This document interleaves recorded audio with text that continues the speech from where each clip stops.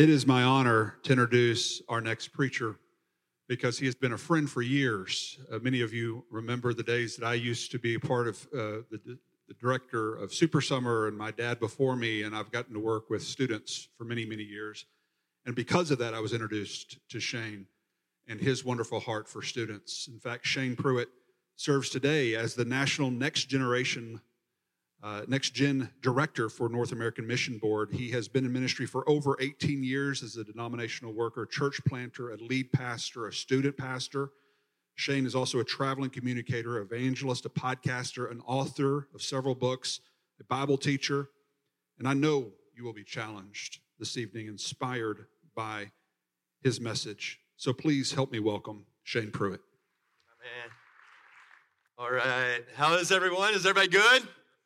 Awesome. Don't you appreciate the ministry of Dr. Leighton Flowers? Don't you appreciate his ministry and leadership to our great state? And so thankful for Texas Baptist. You have a great state convention. Don't you appreciate the state convention and how they invest in you and your churches? Can we give the Lord a hand for them? So many friends. And I see so many friends and really heroes of mine in the ministry, being able to see you out and worship Jesus with you tonight, just out in the crowd there. And I want to say thank you for the invite, Dr. Flowers, and I want to say thank you for letting me go before Dr. Tony Evans and not after Dr. Tony Evans. If you have your copy of God's Word, and I hope that you do, if you'll turn to Acts chapter 1, Acts chapter 1. Acts chapter 1 is right before Acts chapter 2. Does that help anybody? All right. Are you glad to be here tonight? Awesome. Why don't you turn to your neighbor and say, I'm so glad you got to sit by me. Why don't you tell him that? All right. Now turn to your other neighbor, because obviously they were your second choice, and say, I'm so glad you got to see me tonight. Why don't you tell them that? Tonight we're going to talk about Now is the Time. If you're in the message titles, the title of tonight's message is Now is the Time, reaching the next generation with the gospel of Jesus Christ. How many of you agree our nation desperately needs revival? Desperately needs a movement of God. But our nation will never see revival until the churches in our nation see revival. And our churches will never see revival until the individuals who make up the church see revival. Anne Graham Lotz said it this way: revival happens when we draw a circle around ourselves and make sure everything in that circle is right with God. See, revival always comes from God, but it comes through his people. And if you look throughout church history, if we want to get more specific, typically revival takes place when a group of young people get passionately serious about Jesus and truly live out the calling of God on their life, and a spark happens that turns into an inferno. And so when we talk today about Generation Z, and I'll explain more about what that means in a moment, or the Alpha generation, that means it's a lot of your children and your grandchildren and those that you're trying to reach in your communities and trying to reach in your universities and trying to reach in your schools. As we call them Generation Z, or the Alpha generation, that's what culture calls them. But the prayer request that our team has is that they would be known as the revival generation. And it's currently a prayer request, but I want to encourage you with this, church. There's sparks of revival taking place in young people across this nation that I pray will turn into a bonfire.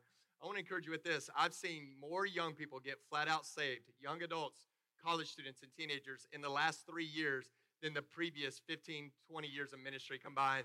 And here's why that is I say this: the pandemic did not create new problems. The pandemic poured gasoline on the problems we already had. So you have a whole generation that is coming to the end of themselves at an earlier age. That's why depression rates are up, anxiety rates are up, suicide rates are up amongst young people, because here's what they're realizing at an earlier age. The world is broken and they're broken. So they're looking for hope. They're looking for answers. They're looking for truth. And as the church, we get to slide in with the message of Jesus Christ and say this: hope has a name. Truth has a name. The answer has a name. It's the name above every name. It's the name Jesus Christ. So we look at the next generation in a negative light, and tonight I pray that you would look at it as a possible harvest and in a positive light of what God's doing, because there's a whole generation that God loves and wants to use the church to reach them.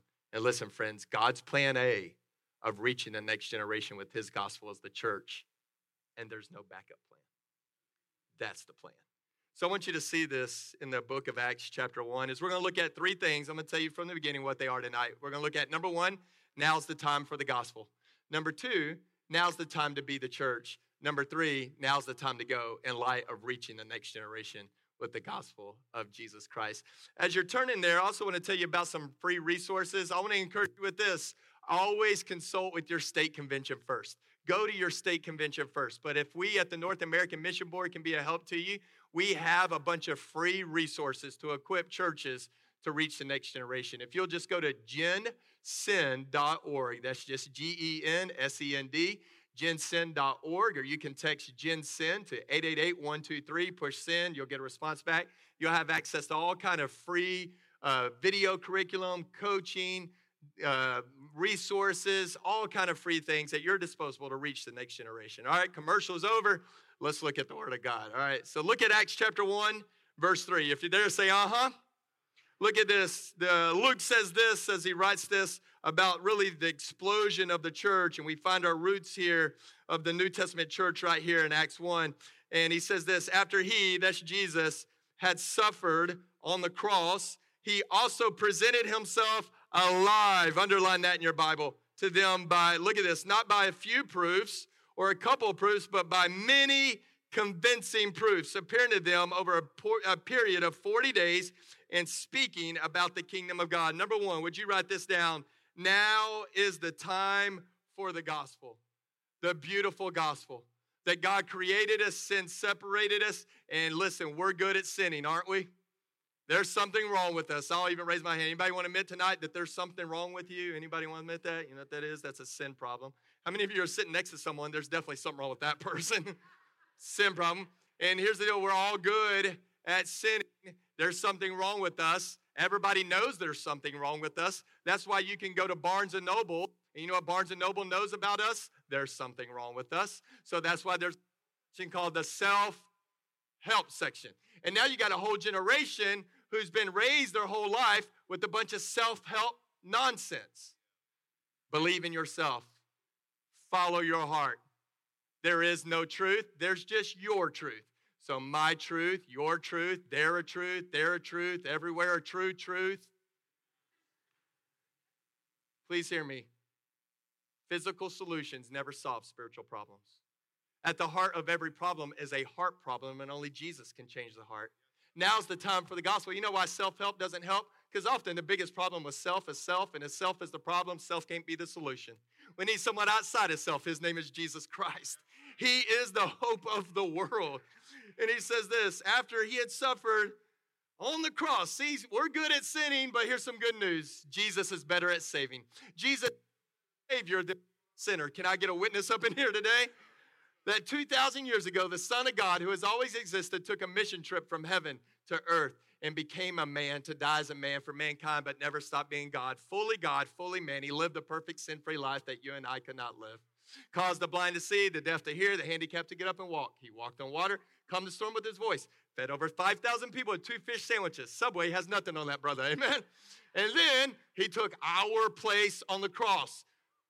Friends, leaders, pastors, professors, no matter how long we've been following Jesus, no matter how many degrees we get behind our name, we do not mature past the gospel. We mature in the gospel.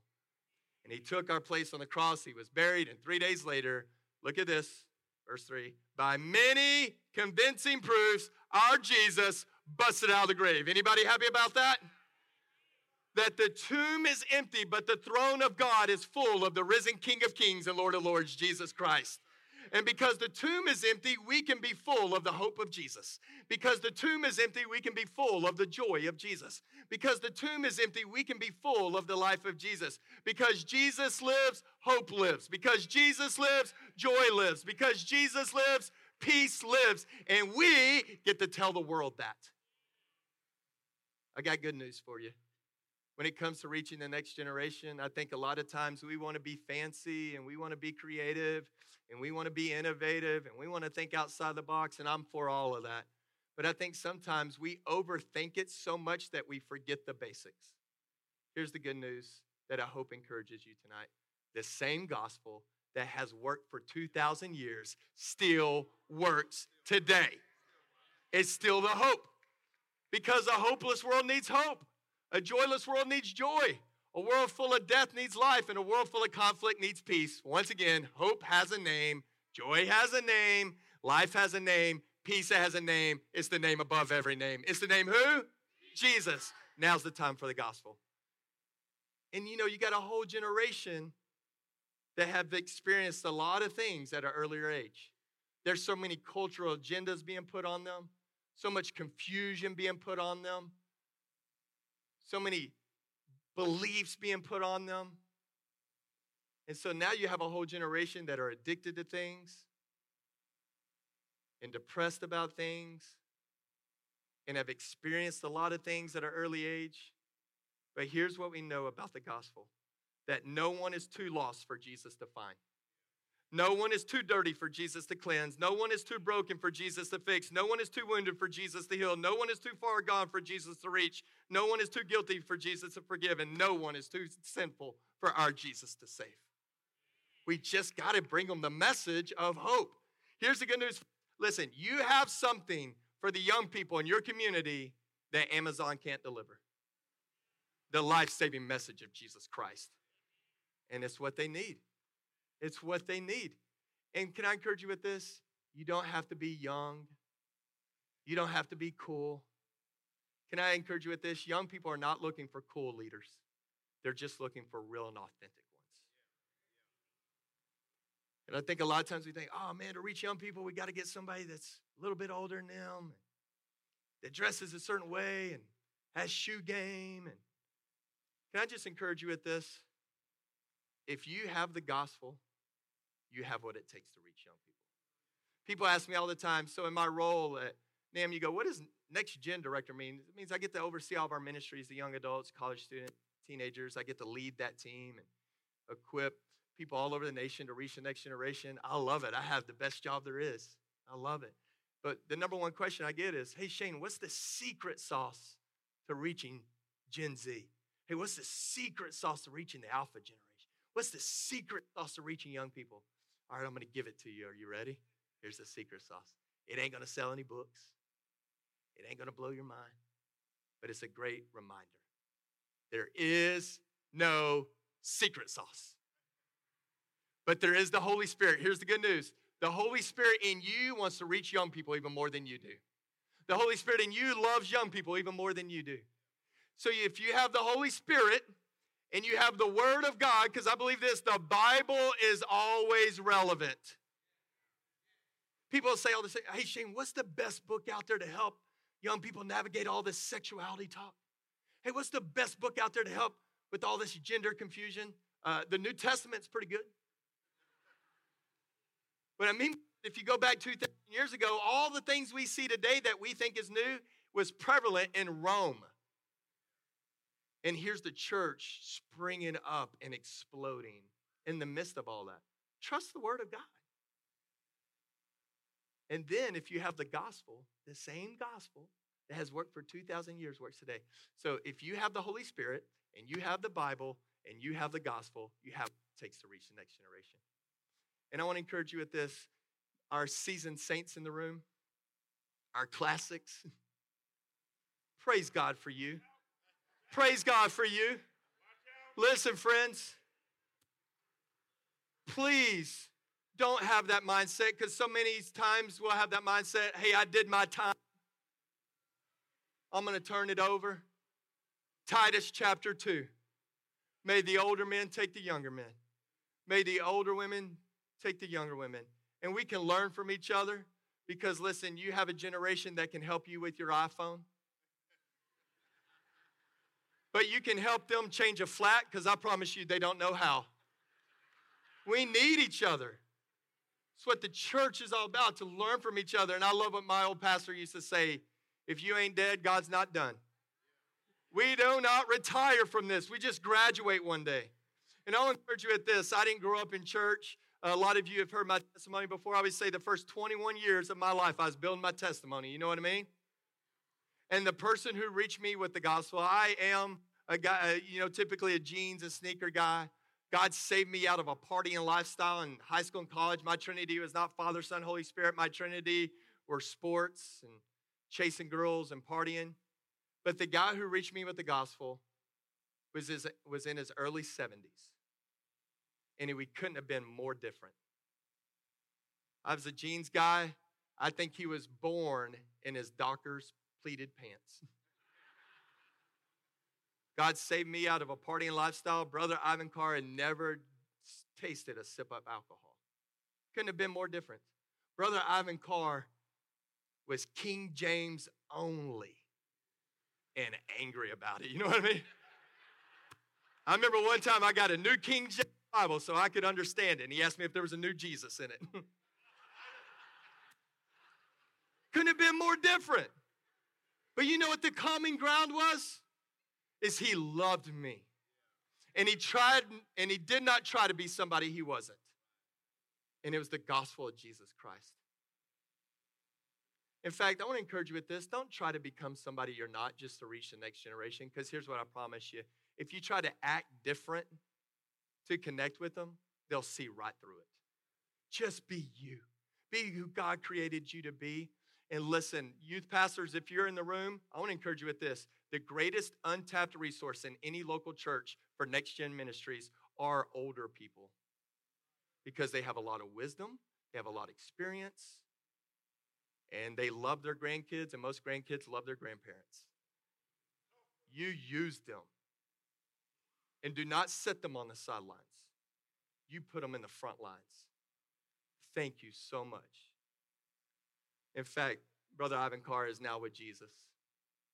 And I got to preach his funeral. And I brought it with me. When I preached his funeral, his wife gave me the very Gideon New Testament that he walked me through the Romans road of salvation with. And I have it. King James. But he reached me with the gospel. Listen, friends, if you have the gospel, you have what it takes to reach young people. Stick to the gospel. Number 2, real quick, now's the time to be the church. Jump down to verse 8, and I love Acts 1:8. You've seen Acts 1:8 on the back of a missions t-shirt or on a coffee mug or on a computer desktop screensaver with like a globe in the background. But I love it. Listen to this charge. The last message Jesus in heaven. Look at verse 8. It says, but you, turn to your neighbor and say, that means you. Let's make it personal. But you will receive power. Now, I want to be very careful about diving into the Greek, because I know there's a lot of people in here a lot smarter than me. But we know that's the word dunamis or dynamo, where we get the word dynamite from. Here's what the point I want to make is we don't serve some weak God off in the distance. We serve an all-powerful God that's up close and personal. But you will receive power when the Holy Spirit has come upon you, and you will be my witnesses in Jerusalem and Judea and Samaria to the ends of the earth. There's a couple of points I want to make here about reaching the next generation real quick. First of all, if you have been bought by the blood of Jesus, that means you have the Holy Spirit of God inside of you. And we know this is known as the New Covenant. That would be filled in Acts 2. In the Old Testament, you got to see the Holy Spirit involved in anointing and for position in certain times and seasons. Then when you get to the Gospels, Matthew, Mark, Luke, and John, we know Jesus isn't just sent from God. Jesus is God. So the disciples got to be with God. They got to talk with God and walk with God and go fishing with God and had God cook them breakfast. That's amazing. But then he kept saying that it's actually better for me to go because another is coming, a comforter. And they're like, how's it possible better for him to go? Well, then there's this promise right here that will be fulfilled in Acts 2, that not only would God be around us, not only would we get to work with God, but we would get God to come live inside of us, and that changes everything. That when God comes to live inside of us, our soul, our spirit that was spiritually dead now becomes spiritually alive. That God's inside of us, that the gospel of Jesus Christ isn't about making good people better. It's about making dead people alive. And then you get this great promise is that this all-powerful God is inside of you. The same power that ripped Jesus out of the grave comes to live inside of us. And so we look at the world today and go, man, there's such a demonic influence in the world today. There's such a demonic influence in politics. There's such a demonic influence on our campuses, such a demonic influence at work and news and media. There's such a demonic influence at work and social media. And all those things may be true, but you need to know this. I think often as the church, when we do things to embarrass ourselves, it's because we're reacting out of fear instead of walking in faith of who our God is and who we are because of our God. So we need to stand on that this power of the Holy Spirit's inside of us. So according to 1 John, he that is in us is greater than he that is in the world. And if he is for us, according to Romans 8, who can be against us? And we are not scared of hell. Hell is scared of us. And yes, there is an enemy at work in the world today. But here's some good doctrine. Remember that Jesus and Satan are not equals playing chess against one another. Jesus is king. Jesus is Lord. And even one day, Satan will bow at the feet of King Jesus before Jesus throws him into hell for all eternity. How many of you are ready for that day? I love what Revelation 20 talks about, and I love what Billy Graham said. Hey, I've read the end of the Bible. It works out okay for us. So, friends, we're not fighting for victory. We're fighting from victory. We have victory. Team. So we walk in this, and then he says, and you, as the church, will be my witnesses in Jerusalem, Judea, Samaria, to the ends of the earth. And you see this model. They're in Jerusalem as he's sharing this, and then you work your way out. And it's this model of be the church here, near, and far. I want to say, really, more practically, we need to teach our people to be the church everywhere they go. That the ground or the floor between their 2 feet at any point of the day, that's their mission field. That's their ministry. So even help the young people in your church realize that. Listen, school is more than a place to make good grades. School is their ministry. It's their mission field. That their job is their ministry and they're thrilled. And adults, I want us to set the example. Listen, you may be here today and you may hate your job, love your mission field. That our family is our mission field where we are called to know Jesus and make Jesus known. That's our primary purpose as the church. Real quick on family, how many of you agree sometimes family is the most difficult to share Jesus with? Family's got at least one weirdo in it, right? The weird uncle, the weird cousin. Right now, I want you to think of who the one weirdo is in your family. If you can't think of anybody, it's you. You're the one. For my family, it's my Aunt Corey. She knows. My Aunt Corey, my whole life, true story, my whole life, every day she wears a turtle brooch on her back shoulder. She has hundreds of them. Every day wears a different one. And nobody knows why. And nobody will ask her. But she'll say things like this, no matter how slow I go, I'm always in front of my turtle. Makes no sense. Our neighborhoods, mission field. The nations, mission field. God's plan A of accomplishing the Great Commission is the church, and there's no backup plan. That's the plan. That's what we're called to do. And we got to help our people realize that. A lot of times our people, it's only the job of the professional Christians to do that, which is the pastor and the staff. No.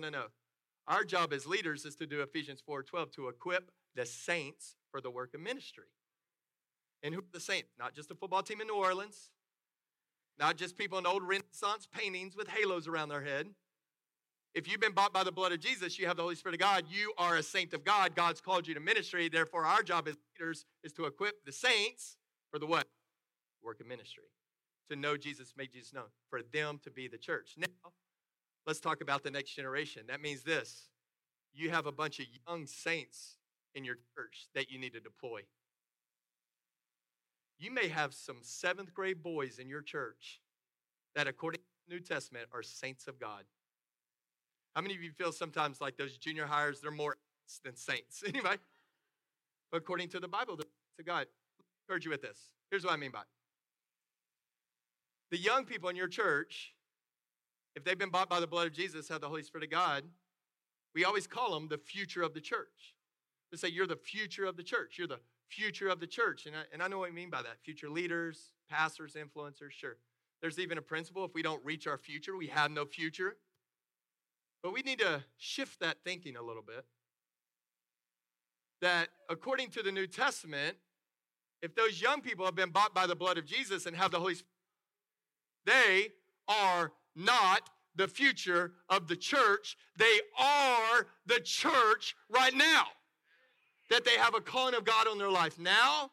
They're called to the Great Commission now. They're called to know Jesus and make Jesus known now. They're called to make disciples now.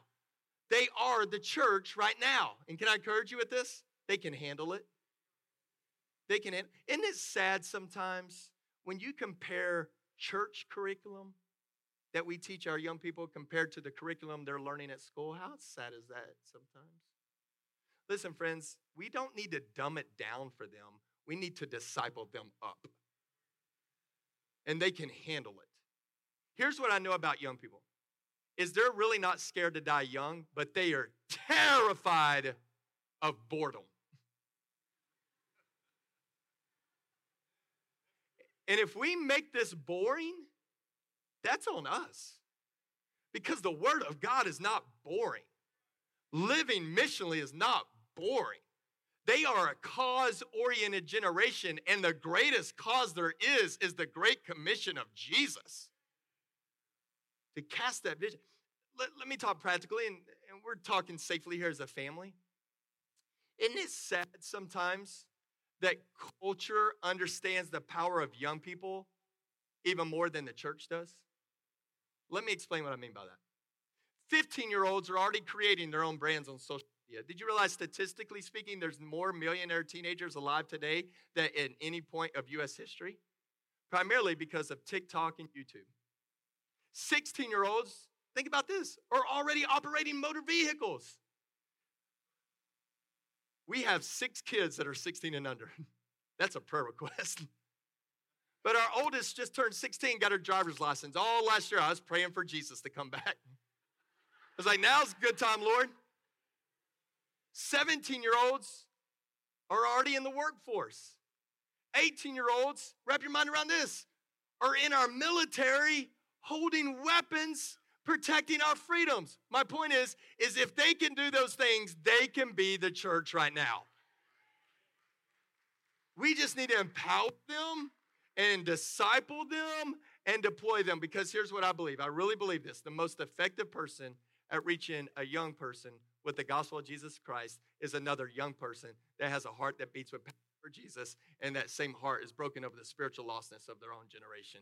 We need to equip the saints for the work of ministry, even if those saints are 13 sometimes or 20 sometimes. And they can handle it. Listen, friends, if they can handle algebra, they can handle some doctrine and theology. In fact, if they can order a drink at Starbucks, they can handle some doctrine and theology. You got to know Greek and Hebrew to do that. They can handle it. Let me give you some statistics real quick about Gen Z. Let's talk about Gen Z. Now, when I say Gen Z, if you look at 10 different definitions of Gen Z, you're going to get just that, 10 different definitions. But just for practical speaking, as of today, let's just think about those who have just graduated out of college, currently in college, and high schoolers and junior hires. So think of teenagers, college students, and young adults, Gen Zers. According to Business Insider, if we can see this on the screen, according to Business Insider, there's currently 72 million Gen Zers alive in the United States today. They are the largest living generation. Now, let me give you some sobering statistics, because they are an endangered generation. According to Wall Street Journal, listen to this, less than 30% of Gen Z says religion is important to them. Now, not even just Christianity, but religion as a whole. If that be true, then statistically speaking, Generation Z is the least religious generation we've ever seen in the United States. According to Barna Research, wrap your mind around this, less than 20% of Gen Z says church is important to them. Now, let's think about that for a moment. Now, I know just going to church doesn't make you a Christian, just like going to McDonald's doesn't make you a Happy Meal. We understand that. But also we can make some assumptions that if church is nowhere on their radar, or they don't give a rip about church, or they're not a part of a church, then chances are they don't have a saving relationship with Jesus, or at best, they're very spiritually immature. So less than 20% of 72 million are followers of Jesus and connected to the local church. So if you were to invert that, that means 80% of 72 million are the spiritually lost or not connected to the local church. If you're a mathematician, 80% of 72 million, if we can go this next slide, comes out to 57.6 million Generation Zers in the United States today are either spiritually lost or not connected to the local church. If you want to think of the enormity of that, if they were to create their own state, they'd be the largest state in the United States for over 18 million people. California would be second. Now, I don't want to be melodramatic, but I could safely say that we could call Generation Z an unreached people group. And what do as a convention of churches when we identify an unreached people group? We start praying for them. We ask God to raise up missionaries, and we go after this people group. As the church, what we need to do is we need to start praying for a generation. Instead of criticizing a generation, let's start praying for a generation. Instead of ridiculing a generation, let's start discipling a generation. So we start praying for a generation. We start raising up missionaries and evangelists and disciple makers to go after a generation. And part of that is raising up, discipling, empowering, and mobilizing college students and young adults and teenagers and preteens to go after their own generation to share the gospel of Jesus with their own generation and help them realize they are the church right now. In fact, theologically speaking, the future of the church are spiritually lost people who have been yet to be reached with the gospel, because the moment they get reached with the gospel, they become the church right now too. And we get to mobilize them and do that. And then we as leaders need to invest and go after a generation. Let me show you this next slide real quick. This will be our last statistic, I promise. Not too long ago, we kept hearing about this statistic, and it was the average age of Christians when they began to follow Jesus. And we could never track where this statistic came, but we could hear it all the time. I would kind of joke with our team, it's kind of like Sasquatch. People say he exists, but no one's been able to prove it, you know? So it's kind of like this statistic. So we decided to do it ourselves through my Twitter account. So we asked this question: if you're a follower of Jesus, at what age did you surrender to Jesus as Lord and Savior of your life? And we gave 4 options: under 13, 13 to 18, 18 to 30, over 30. You'll see right in that bottom corner, right at 2,694 people took this survey. If you know anything about polling or stats, that's a pretty big polling segment, but I always love to do it visually so that we could see it ourselves. And so I'm going to show you what we came up with, but I want you to see it visually. So let's just add the top 2 together, and let's say 18 and under. So even in this room, if you became a follower of Jesus under the age of 18, would you just raise your hand and hold it up? Look around the room. See the importance of Next Gen Ministries? How many of you, if you leave your hand up, go ahead, leave your hand up. All right. How many of you also you got saved in your young adult or college years in your 20s? Would you raise your hand? That was me. All right, leave your hands up. All right, leave both of those. So if you were 30 and under, raise your hand. All right. Look around this room. Look around this room. This is what we found. Get this, wrap your mind around this. 77% of all Christians surrender to Jesus as Lord and Savior of their life before the age of 18. 95% before the age of 30. Now, please hear me. I believe in the sovereignty of God. I believe God can save whom he wants, when he wants. Do you agree with that? Like not too long ago, just a couple of weeks ago, I was preaching at church on Sunday morning. We gave an invitation. People responded, and an 86-year-old man placed his faith in Jesus Christ as Lord and Savior of his life. Praise the Lord for that. Praise the Lord for that.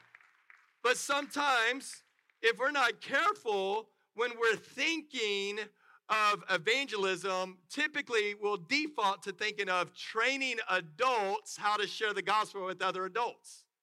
And that's important, but that's also like fishing in 5% of the lake. See, if we want to see revival, if we want to see a harvest, if we want to see our baptism waters full, if we want to see our pews full, if we want to see the church mobilized, if we want to see the church grow, then we need to go hard after the next generation, because that's where the harvest is. And so let me encourage you with this. If you have children's leaders on staff and youth leaders at your church and collegiate leaders, please be careful how you treat them and talk to them, because sometimes if we're not careful, we'll make them feel like they're nothing more than organizers of events or entertainers or glorified babysitters. No. According to these statistics, what we need them to be is evangelists, disciple makers, and missionaries to go after a generation with the gospel of Jesus Christ. So now is the time to be the church. And think about it, friends. We all are in this room today because for a very long time, men and women have been faithful to point the next generation to the mighty acts of God. Psalm 145:4 says this: one generation shall declare your works to the next and will proclaim your mighty acts.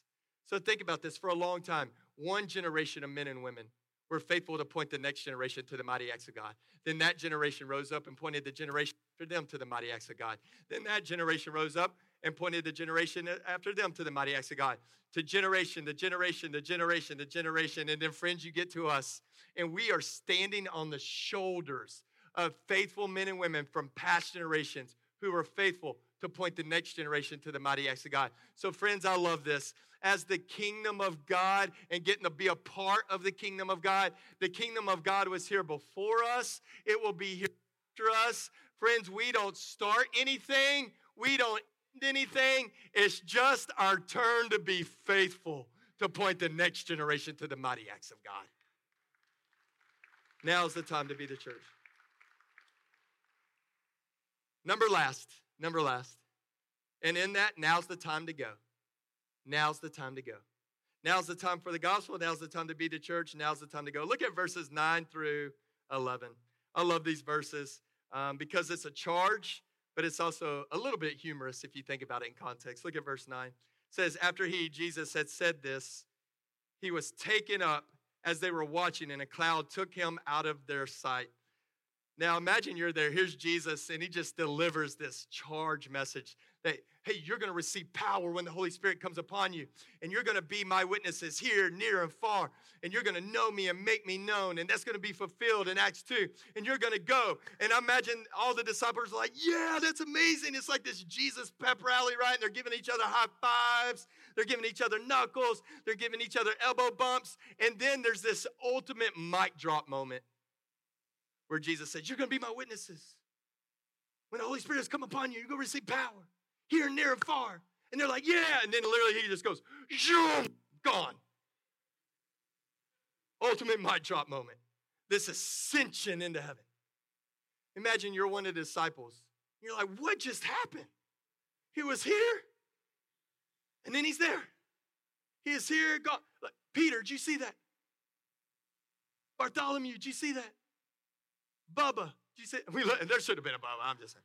Bubba, did you see that? And their mouths are gaping open. Flies are flying in and out. Well, how do we know that? Well, look at verse 10. While they were gazing into heaven, suddenly two men in white clothes stood beside them, these two angels. Listen to what the angels said. They said, men of Galilee, why do you stand looking into heaven? This same Jesus who was taken up from you into heaven will come in the same way as you saw him go into heaven. So Jesus ascends into heaven. He sits down at the right hand of the Father as King of Kings and Lord of Lords. Why did Jesus sit down? Not because he was tired, not because he needed a Starbucks break. Jesus sat down because three very important words he said on the cross. It is what? Finished. He made the way possible to be reconciled to God. He made the way possible to have eternal life. He made the way possible to have the power of the Holy Spirit. He made the way possible to be the church.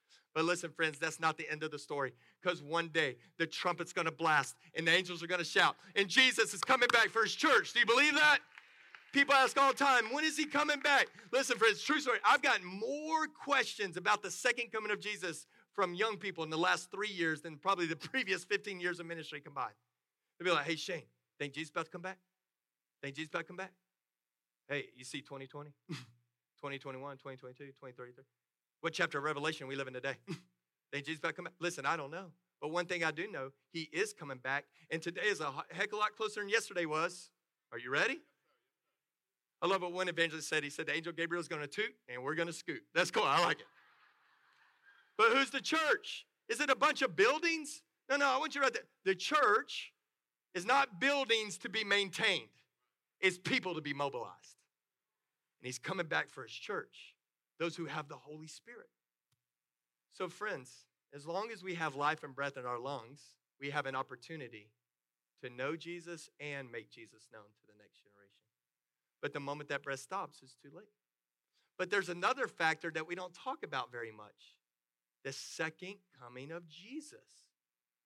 That as long as the second coming tarries, we have an opportunity to know Jesus and make Jesus known. But the moment Jesus comes back, it's too late. So who do we need to tell? Who in your life do you need? Maybe it's your kids or your grandkids. Maybe it's the local school or the university.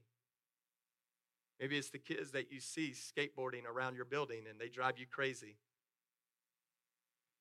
But maybe we need to set that to the side and point them to Jesus. Maybe it's the kids that drive by your church late at night bumping music that you don't like. But maybe we need to start looking at them as though they're made in the image of God and God desperately loves them. Because as long as Jesus tarries, we have an opportunity to know him and to make him known. Because he is coming back. You know, I think often when we think about the second coming of Jesus, we all get a little weird about it because we've all seen those obscure YouTube videos. You know, I'm talking about usually where you see a guy on there with a 52-button suit and a comb over that starts here. It's like, brother, you take all the letter A's from the book of Daniel, all the letter B's from Matthew 24, all the letter C's from Revelations. Notice how they would always put an S at the end of Revelation. Revelations. And Jesus is coming back in 2 weeks. And everybody's like, ah! Did you realize in the Bible there's more prophecies about the second coming of Jesus than there are even his first coming? That it is a reality. But I believe this. Is there prophecies? Yes. Is there signs and times? Yes, that we're supposed to look at. But I think sometimes we're so busy staring at the sky that we're not looking at the hurt and lost around us. And so I think sometimes if we're not careful, we get weird about the second coming of Jesus. Listen, the second coming of Jesus is not some obscure Bible code for us to figure out. The second coming of Jesus is a reality that should be fuel for missions and evangelism. Because he is coming back, and his second coming looks very different than his first. In fact, I wrote some of them down from the Bible. Listen, the first time Jesus came, a few wise men bowed before him. But when Jesus comes again, every knee will bow before him. The first time Jesus came, a few people in a town called Bethlehem knew about it. When Jesus comes again, every tribe, tongue, and nation will know about it. The first time Jesus came, he came to pay for sin. When Jesus comes again, he's coming to do away with sin. The first time Jesus came, he came to make peace between God and mankind. When Jesus comes again, he's coming to make war against all of those that oppose God. Aren't you ready for the day that Satan and his demons are gone for all eternity? In that same vein, I wrote this down. I love this. The first time Jesus came, he came and got a beating. When Jesus comes again, he's coming to give a beating. The first time Jesus came, he came because he loves us. When Jesus comes again, he's coming because he loves us. Listen, friends, now's the time for the gospel. Now's the time to be the church. Now's the time to go after a generation, knowing this: if we have the Holy Spirit, if we have the Word of God, and we have the gospel, we have what it takes to reach the next generation and to accomplish Psalm 145:4, to make known to the next generation the mighty acts of our one true God. And as the church, listen, friends, if we've been bought by the blood of Jesus and we have the Holy Spirit of God, we are the church of the Most High God. And as the church of the Most High God, we can't look back, let up, slow down, back away, or be still. As the church of the Most High God, our past is redeemed, our present is on mission, and our future is secure. As the church of the Most High God, our face is set, our feet move fast, our goal is heaven, our road is narrow, our way is rough, our companions are few, but our God named Jesus is reliable, and our mission to know him and to make him known is clear. As the church, we cannot be bought, compromised, detoured, lured away, turned back, diluted, or delayed. As the church of the Most High God, we are the church, and it's time to stand up, wake up, pray up, preach up, lift up, and never give up, back up, or shut up until our Jesus calls. Now be the church. Yeah.